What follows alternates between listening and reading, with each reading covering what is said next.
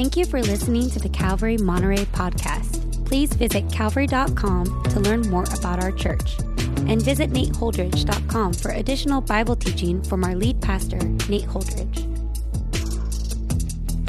Teaching today is our lead pastor, Nate Holdridge. All right, good morning, everyone. Let's take out our Bibles like Matt asked and turn to Psalm 20 this morning, Psalm 20. We're in a study where we're going through the Psalms, and as I've been sharing with you, we are going to take a piece of the Psalms every summer until we finish the Psalms, it looks like. So this is our second summer doing so, and we're going to get through Psalm 21 this year, and so that means next week will be our last Psalm. Pastor Matt, actually, who was giving announcements, will be teaching that Psalm. I'll be doing some speaking in Southern California that I've committed to. And then after that, I'm going to start in 2 weeks our study of the book of Exodus together, which I'm really excited about.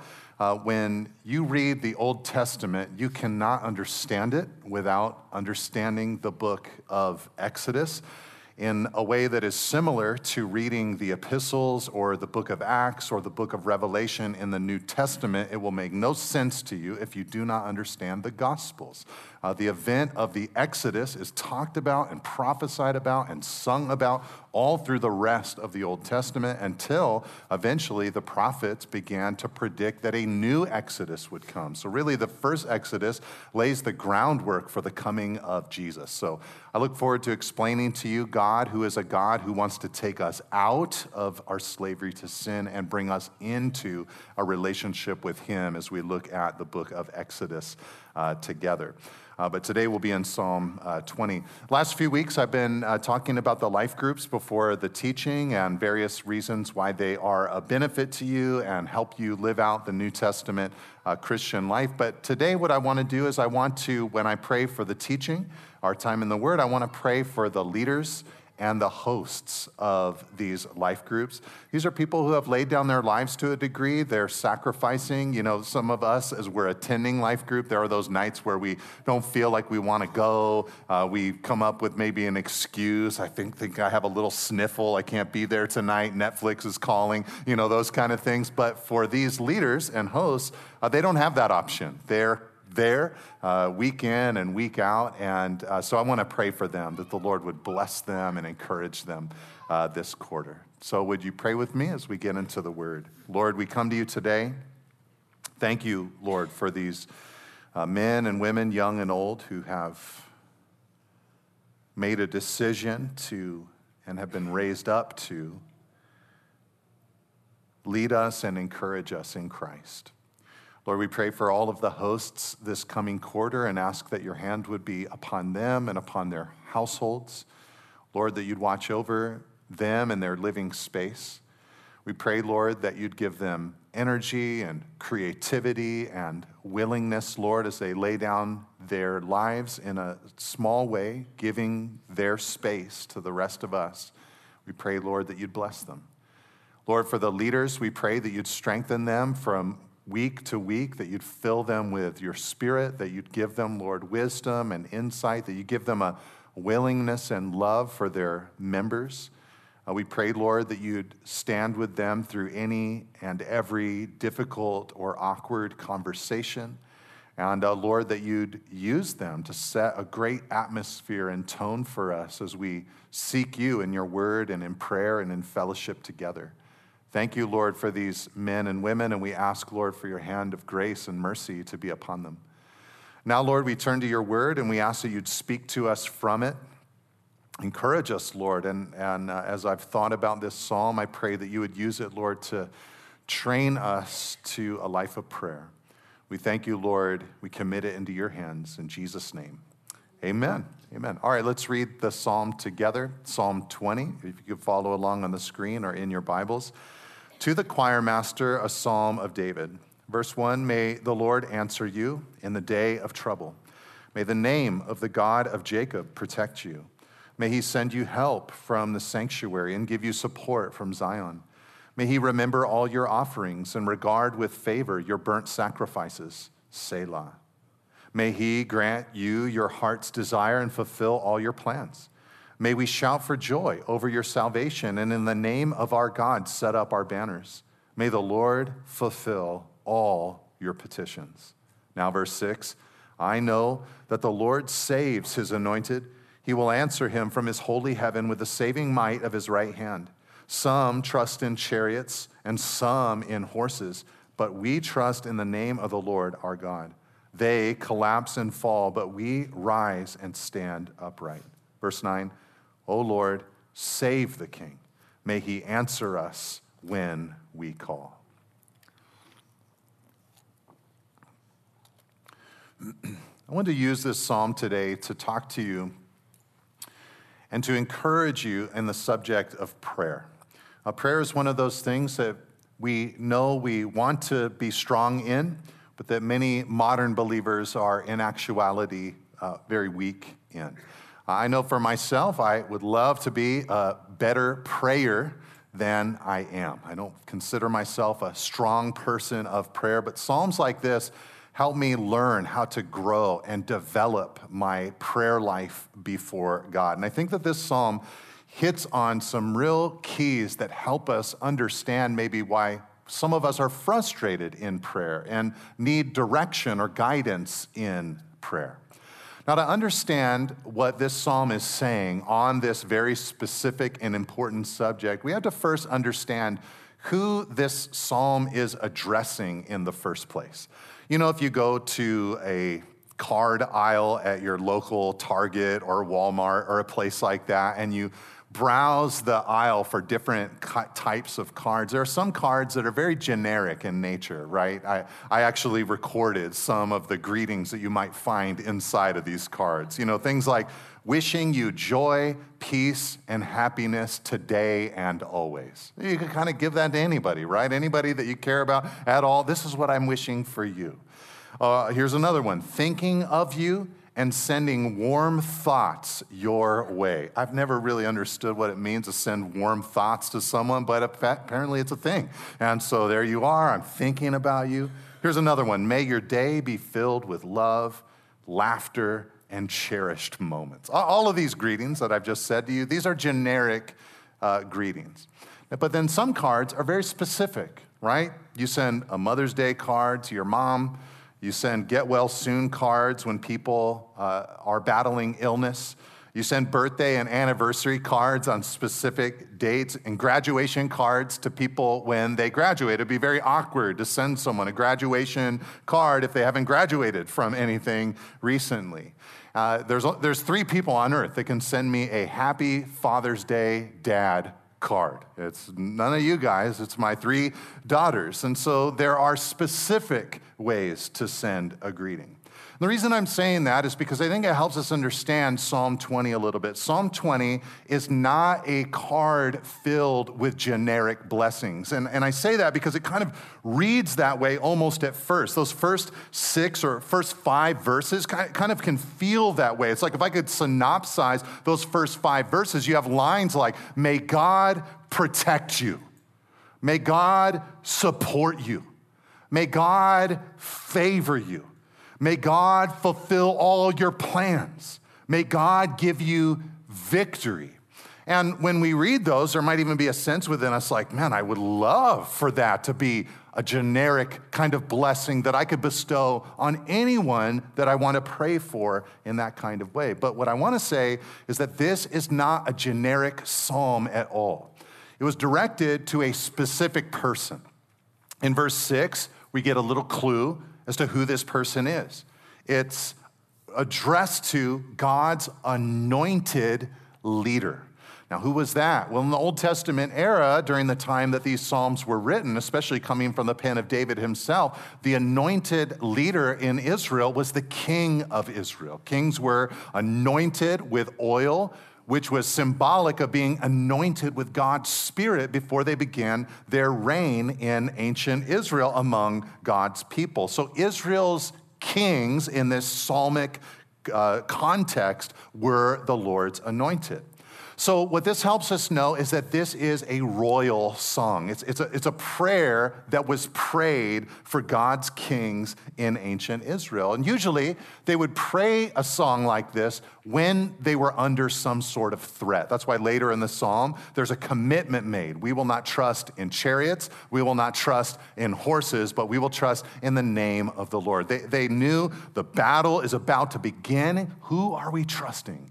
We're trusting that God is going to give our king victory. And in fact, this is said resoundingly in the 8th verse when they pray, "O Lord, save the king." So all of that to say, this is not a general song or a general prayer that is prayed about anyone. This is a specific song and a specific prayer that was prayed for the king. So when we read these lines at the very beginning, may the Lord answer you in the day of trouble. May the name of the God of Jacob protect you. We might rejoice and say, I want to internalize these. I want God to protect me. I want God to work in my life. But we need to know that the original singers of this prayer, they were thinking of Israel's king. As beautiful as these lines might be to pray generally, they were not prayed for anyone in general. They were prayed specifically for the king. Now, some of you might be sitting here today and you're saying to yourself, well, this is like a real bummer because I read the psalm and those first lines as you were reading it out, I thought, this is great. This is like the most positive section of scripture I've ever read in my life. It's just doling out blessings like crazy. And I love that. And I would love to dispense that and be able to pray this way.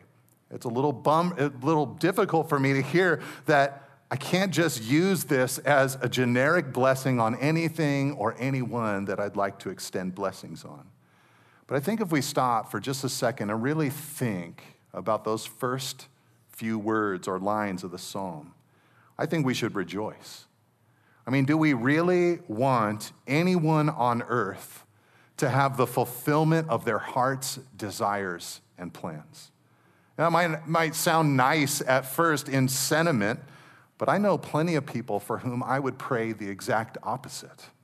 I don't want people with perverted or abusive or self-destructive plans to experience the fulfillment of those plans, not at all. And I've had plenty of time examining my own soul, my own heart, my own desires over the years. I'm so thankful that God has said no time and time again to the things that I've wanted, to the things that I've planned, to the things that I've plotted.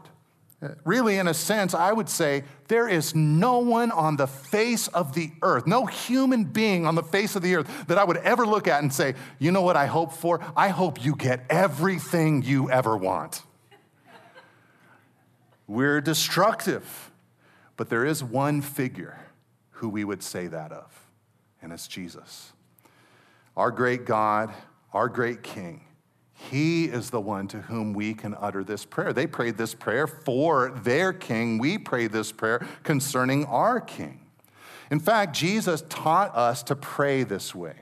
When his disciples came to him after watching him pray, they said, teach us to pray. We clearly have no idea what we're doing in comparison to what you're doing, so teach us how to do what you're doing. And one of the things that Jesus said to them was, you pray like this, Matthew 6, verse 10, your kingdom come, your will be done on earth as it is in heaven. I think that's what this psalm is saying. It's saying, God, as king, we want your kingdom to come. We want your will to be done on earth as it is in heaven. I don't know if you've ever had the pleasure of constructing a piece of IKEA furniture before. But you know that they ship it to you in as condensed of a package as it can possibly be packed in. You get it all out. You know that there's a bookcase or whatever in there somewhere, and then they give you a little diagram. It's an exploded diagram. It's got all the pieces of whatever you're going to build, but it's exploded out. You see every screw or nail or dowel or in place of insertion. You see all these different pieces labeled and all of that. To me, Psalm 20 is an exploded view. You're seeing all the bits and pieces and parts of your kingdom come, your will be done on earth as it is in heaven.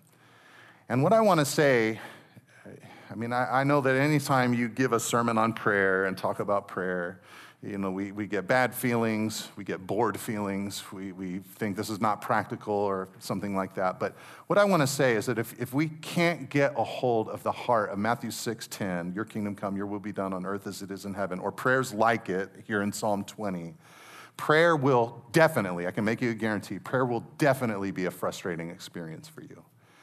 You'll forever be like a little girl at her birthday party, frustrated by every single gift she ever receives because she has in her mind something that she wants that no one has planned to give her. I mean, as long as we're praying for sports victories and green lights and attractive dates, prayer is going to be a frustrating experience.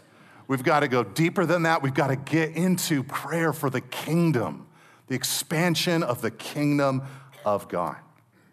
The less that we care about our kingdom, and we're allowed to bring the things of our lives to the Lord, the very next line in Jesus' prayer was, give us this day our daily bread. We're allowed to pray that way, but not exclusively. We're to cry out to God for his kingdom, and the less we care for ours and the more we care for his, it opens up a world of prayer to us. Black and white gives way to 4K color if we can understand how to pray like this psalm. All right, so I'm going to show you 3 things that I think this psalm shows us about how to pray in line with its original heart. And the first one is this psalm can be a prayer from us to God for the expansion of his kingdom. A prayer from us to God for the expansion of his kingdom. Like I've been saying, in David's day, Israel was the physical representation of God's kingdom. But God had been working since before the days of Israel's monarchy to bless Abraham's descendants and bless all the families of the earth through him and through them. And that's what God does. Slowly and steadily, God is seeping his way into every tribe and nation and tongue. There are visible kingdoms on earth today. They're carrying on, doing their thing. But all the while, whether kingdoms are on the rise or whether kingdoms fall, God's kingdom is ever building. It's picking up steam. It's reaching and multiplying and spreading. It's reaching inside of the kingdoms of this earth. And one day, God's kingdom will fully arrive. And our longstanding prayer that his kingdom come on earth as it is in heaven, it will be fulfilled. Jesus did not say, like, this is going to be the greatest joke ever that I play on you. I'm going to tell every generation of every Christian to pray, your kingdom come, your will be done on earth as it is in heaven, and it won't ever really happen. No, Jesus is saying that the heart desire of my people for thousands of years, it is going to come to pass. My kingdom will supersede eventually the kingdoms of this world. So right now, we're to pray to our Heavenly Father for the expansion of his kingdom. Why do we need to do that? Well, in David's day, Israel's kings, when they would pray for them, they were up against visible enemies, right? Various nations would come against Israel, and the people of God would cry out, God protect us, God defend us, God watch over us. We live in a time, though, where the kingdoms that are coming against God's kingdom are less visible and more invisible in nature. Paul said it this way in Ephesians 2, verses 1 through 3. He said, all of us as Christians, we used to be dead in the trespasses and sins in which we once walked.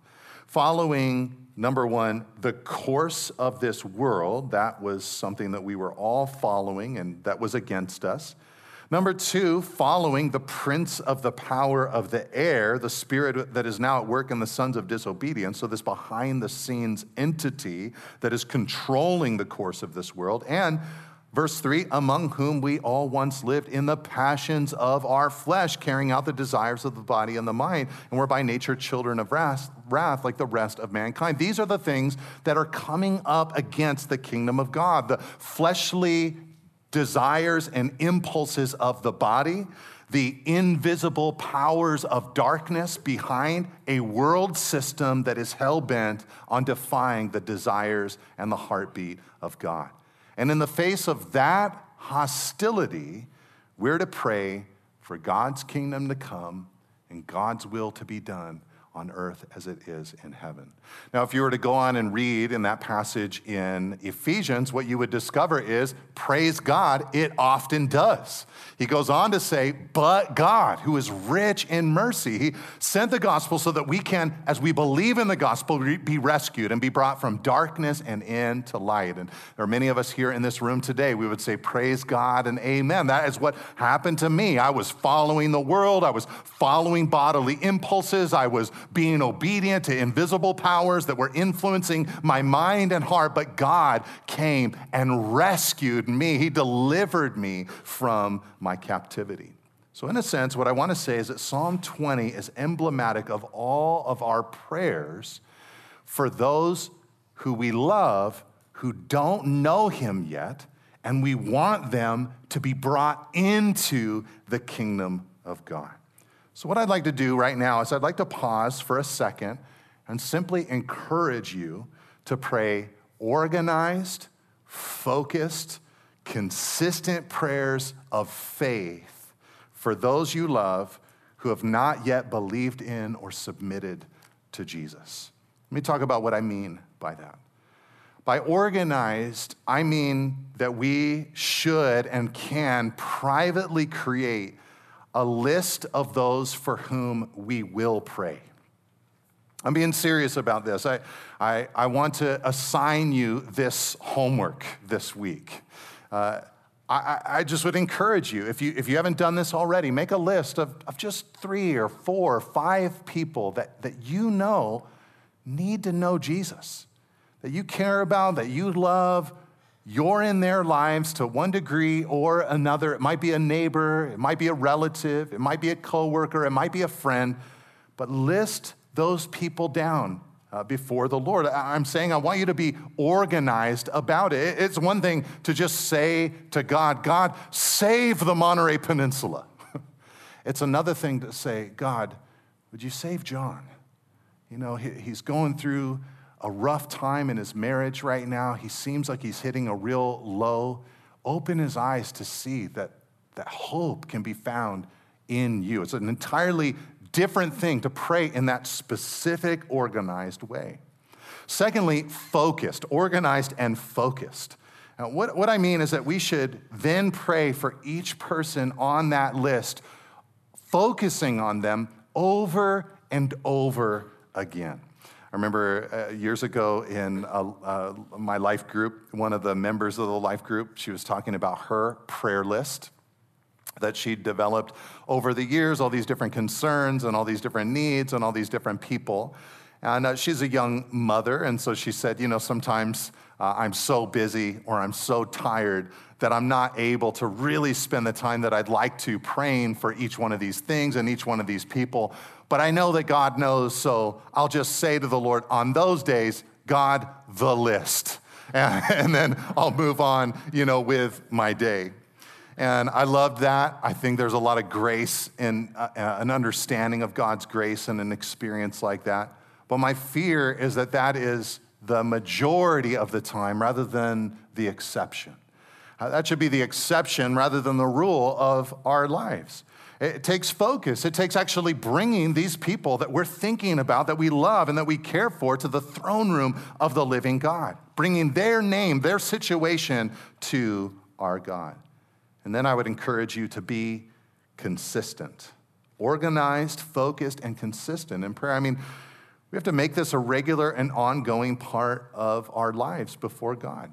You might need a friend to help you stay on track with this, but over many months or years or decades, bring God your petitions for those you love who are still bound in darkness.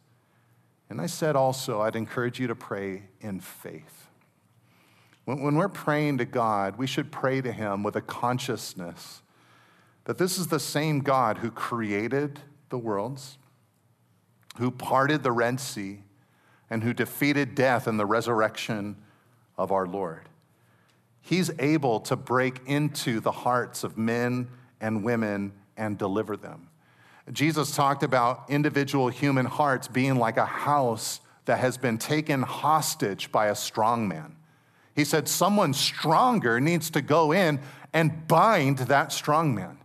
And my prayer is that we would, in faith, believe that our God is strong and that he can come in and do what needs to be done to set the captive free and to remove the blinders that exist. So I know I told you that I'm giving you this as homework today. Some of you are a little miffed about that. I didn't know this was a homework class. It is. But you ever been to a class before where they say, I'm going to give you a little time in class to work on your homework? We're going to take 30 seconds right now.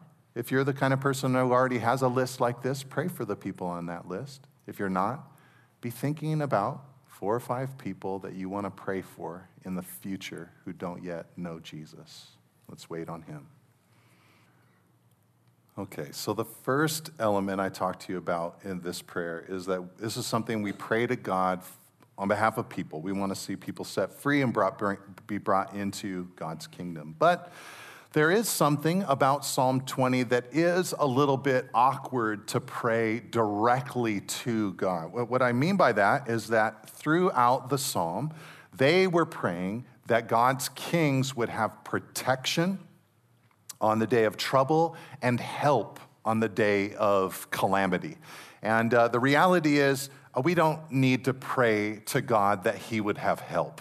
You know, God, we just pray that you would have help. You're so helpless. No, that's not our God at all. He doesn't need help. He's fine. He's sufficient. But who does need help? Well, the kings of Israel, they were God's messengers. They were God's men that were designed to lead the people of Israel. So I think a second thing that I want to say is that we can use a prayer like this, and we can use the prayer, your kingdom come, your will be done on earth as it is in heaven, to be a prayer from us for God's messengers, We can use a prayer like this, or like Matthew 6, verse 10, to pray for missionaries, to pray for evangelists, to pray for pastors, to pray for gospel workers, because they're working hard to see God's kingdom come and will be done here on earth. So we should join people like that together in prayer. Now, there's no way that you're going to be able to pray for every gospel worker, every pastor, every Christian leader, every missionary, every evangelist on the face of the earth. You won't even know all of them. I mean, unless you want to do the God, the list kind of prayer. But the reality is that you're going to know certain people that you can bring to God. But you should. Even Paul the Apostle requested prayer. And when he did, he asked people to pray for him that he would have boldness and clarity so that the word of the kingdom could have good success. Look at how he asked for prayer in 2 Thessalonians chapter 3. He said, "Finally, brothers, pray for us that the word of the Lord may speed ahead and be honored." Well, what was he asking for? He's saying, you know, if I'm arrested or I'm shipwrecked or I'm imprisoned, you know, all these different things, be praying that the word would still gain traction, that the message of the gospel would continue to spread. That's what Paul wanted more than anything through his life. And I think that's how we should pray for the pastors and missionaries and gospel workers in our lives. And again, I would encourage you in the same way. List them out and then faithfully, steadfastly, regularly bring them by name, by situation, to the Lord in prayer. I think that if you do, you're going to experience some really great benefits in your life. One major benefit that you're going to experience is that you are going to gain a broader and more worldwide perspective of what's happening here on earth. You know, there are so many forces at play in the world today designed to get our worlds to feel smaller than ever before. And especially in this coming year, we're going to be very conscious in our culture about our own country because we're heading into a presidential election. And so praying for missionaries and people that are doing gospel work throughout the world, it helps us realize that God is working globally, that there are peoples that God is reaching beyond just the borders of our own bubble or our broadcast feeds. And so that's one great benefit that I think will come into your lives. I think another great benefit that will come into your life is that as you're praying for missionaries and pastors and evangelists and gospel workers, it helps you be more in tune with the true nature of the conflicts that we see flaring up all around us. And there's always going to be cultural wars. There's always going to be literal wars. But those wars are inflamed by the enemy of our souls. And when you're praying for gospel workers and missionaries and evangelists, you're entering into that fray and asking God, God, would you defeat those powers? It helps you remember the true nature of the battle at hand. It helps you remember things like Paul said in Ephesians chapter 6 when he said, we do not wrestle against flesh and blood, but against principalities and powers of darkness. There's something about praying for a missionary in a foreign context that helps you recognize afresh that's where the real battle lies. There's an invisible force that is enslaving people, binding people, and I need to pray against that force. But I think another way that praying this way helps us is that it helps us be motivated in our own Christianity to stay strong and true in it. I read recently the story of an old pastor that I've admired over the years named Charles Simeon. He ministered in England many years ago, died in the 1830s. But his teaching and writing was so prolific that people are still gleaning from his work now today, almost 200 years later. And the story goes is that in his office, he had a portrait that was hanging up. And when people would come into his office or into his study, they'd ask him, who is that? Who's that picture of? And it was a portrait of a younger man named Henry Martin, who was actually this pastor, Pastor Charles Simeon's protege. He had raised him up, he had trained him. And then Henry had decided to go into Muslim territory and lands, and he laid down his life for the sake of the gospel. And in the portrait, this younger man, this missionary, he had a very stern look on his face, like they all do in portraits from that era. He had a very stern look on his face. I don't know what he looked like, but he was from England in the 1800s. He probably had an epic beard or something like that. And apparently, Pastor Charles would joke around and say, this is Henry, and he was a missionary, and the stern look on his face reminds me that I do not have the liberty to mess around. And he would kind of wag his finger at the portrait, and he would say, I will not trifle, Henry, I will not trifle. And it was a reminder to him that, look, there are these great people out there doing incredible things. I can't mess around with the life that God has given to me. And I love that. I think that consistent, ongoing prayer for God's gospel workers can do this in our lives. It can motivate us to keep it real. It can motivate us to stay charging, to stay focused in what the Lord has asked us to do. So those are some ways that praying your kingdom come, your will be done for God's messengers can help us. But before I go to one last one, I want to say that in praying for God's messengers, I think that the Old and New Testament would also give us the space to say part of praying that way would be to not only pray for missionaries and gospel workers and pastors and church leadership and all of that, but also to pray for our political leaders. The Bible teaches that governing authorities are here under the sovereign and instituting hand of God, whether we like them or not, that God is sovereign. So in a sense, the Bible says they are also God's messengers, and in a different way than an evangelist would be, but a messenger of God nonetheless. And just as Israel prayed for their literal kings, the New Testament church can pray for their literal politicians and those in authority. Paul told us in 1 Timothy chapter 2, he said, first of all, then I urge that supplications, prayers, intercessions, and thanksgivings be made for all people, for kings and all who are in high positions, that we may lead a peaceful and quiet life, godly and dignified in every way. So we're to be praying for our political leaders so that we can have the peace to do what God has called us to do as the church. God, let us have enough freedom to be able to be the church that you've asked us to be. And we pray for our political leaders that they would continue to give us that freedom, that they wouldn't infringe upon it, because then we'd have to be obedient to God rather than man. Okay, so like I said, this is your homework. Make a list of 4 or 5 gospel workers, pastors, evangelists that you want to be praying for. Let's take 30 seconds to do that. If you don't have this kind of list already, then you can make that list. And if I could be so bold as to give you a suggestion for a guy that I know that you could put on the list. His name's Nate. He lives in Monterey.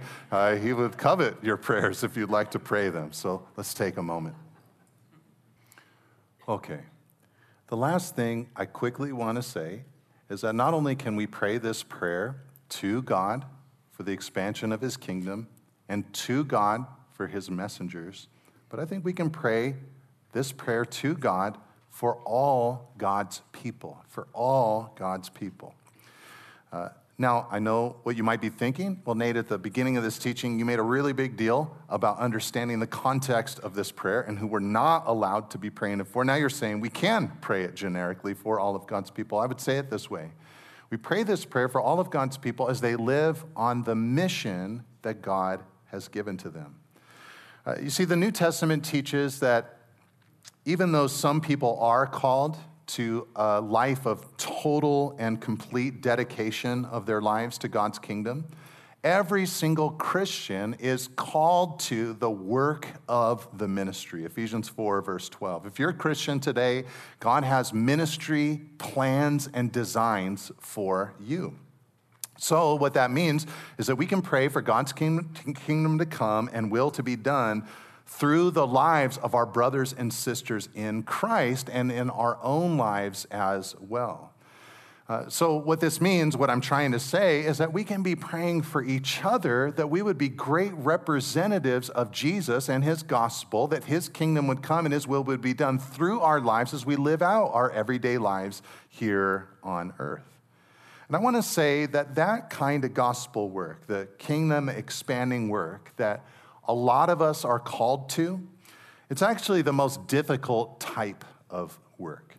It's, of course, challenging to sell everything, pack it all up, and move to a remote part of the world to spread the gospel among those who have never heard the name of Jesus. But it is uniquely challenging, and it takes great discernment and wisdom to serve the post-Christian society that most of us live in.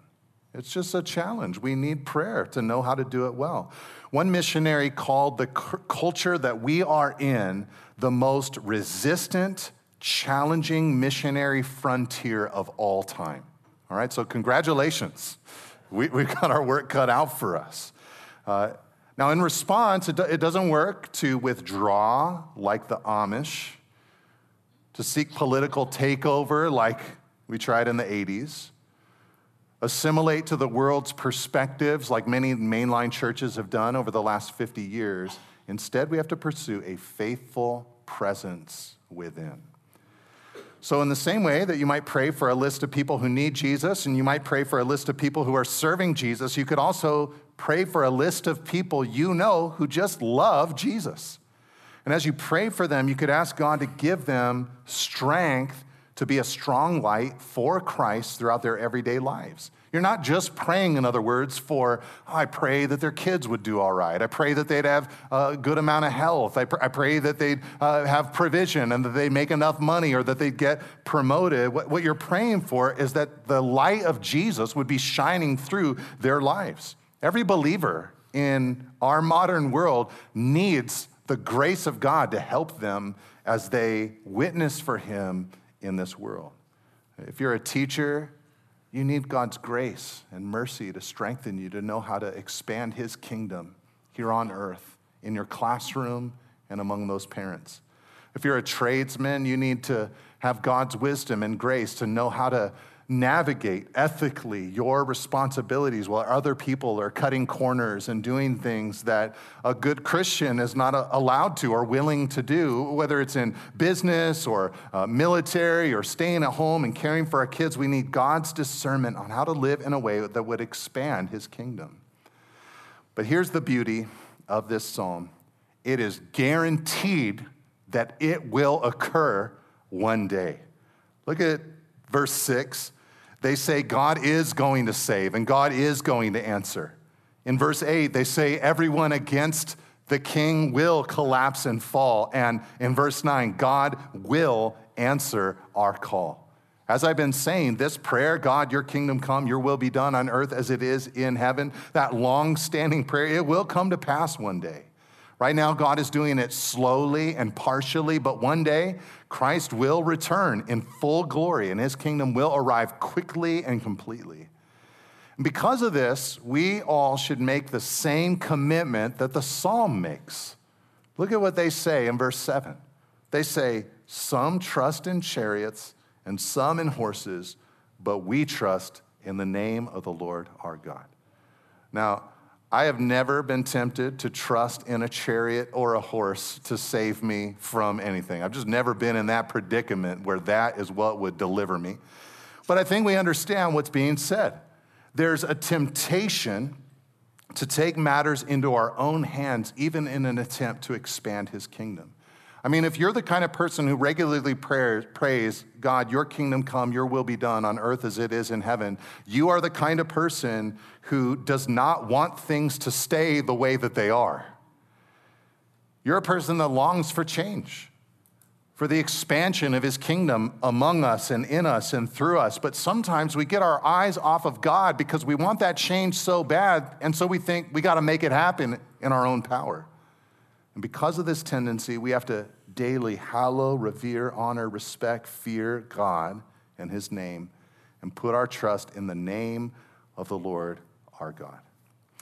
There's a story I love in 2 Chronicles 20 that I think is emblematic of this whole song. Deep into Israel's monarchy, they faced a massive threat from 3 foreign powers that coalesced together to attack Israel. They were doomed to die, and so they came to the king. His name was Jehoshaphat, and he, because of the situation they were in, he called for a fast among the nation. And they went to seek God. And as they prayed, they expressed their powerlessness and their vulnerability to God. I love their prayer. They said, we don't know what to do, but our eyes are on you. That's all they could pray. We don't know what to do. We don't know the answer. We know we're in a desperate situation, but our eyes are on you. And while they prayed and while they fasted, the Spirit of the Lord led a man named Jehaziel to prophesy to them that they should not be dismayed, that they should not be fearful of this great army that was coming up against them, because he said the battle belongs to the Lord. He told them to stand firm and see the salvation of the Lord, just like Moses had said many years ago before the waters of the Red Sea. The next day, Jehoshaphat, the king, he took his troops out into battle. But in front of his troops, he placed a praise and worship team.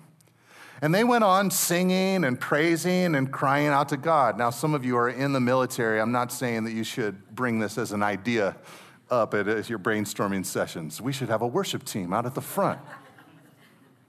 But for them, as they gave thanks to God for his steadfast love, what happened was confusion descended upon the 3 armies, and they turned against each other and annihilated themselves.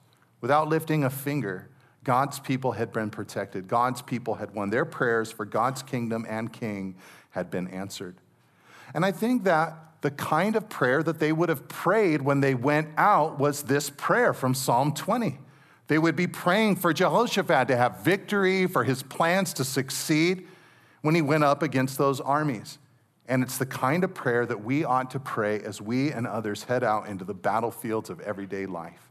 We need to ask God to win in the lives of others, to win for missionaries and gospel workers, and to win in the lives of believers that we know. Through us, the kingdom can come and his will can be done on earth as it is in heaven. And one day it will come. However, the question remains, will we pray? And my urging today is to make these lists and bring them to God continually, faithfully, and regularly, asking him to do a work in and through our lives. Amen? Thank you for listening. If you would like more teachings and information about Calvary Monterey, please visit calvary.com. You can also find books, teachings through the Bible, and articles from our lead pastor at nateholdridge.com. Thanks again for tuning in. See you next week.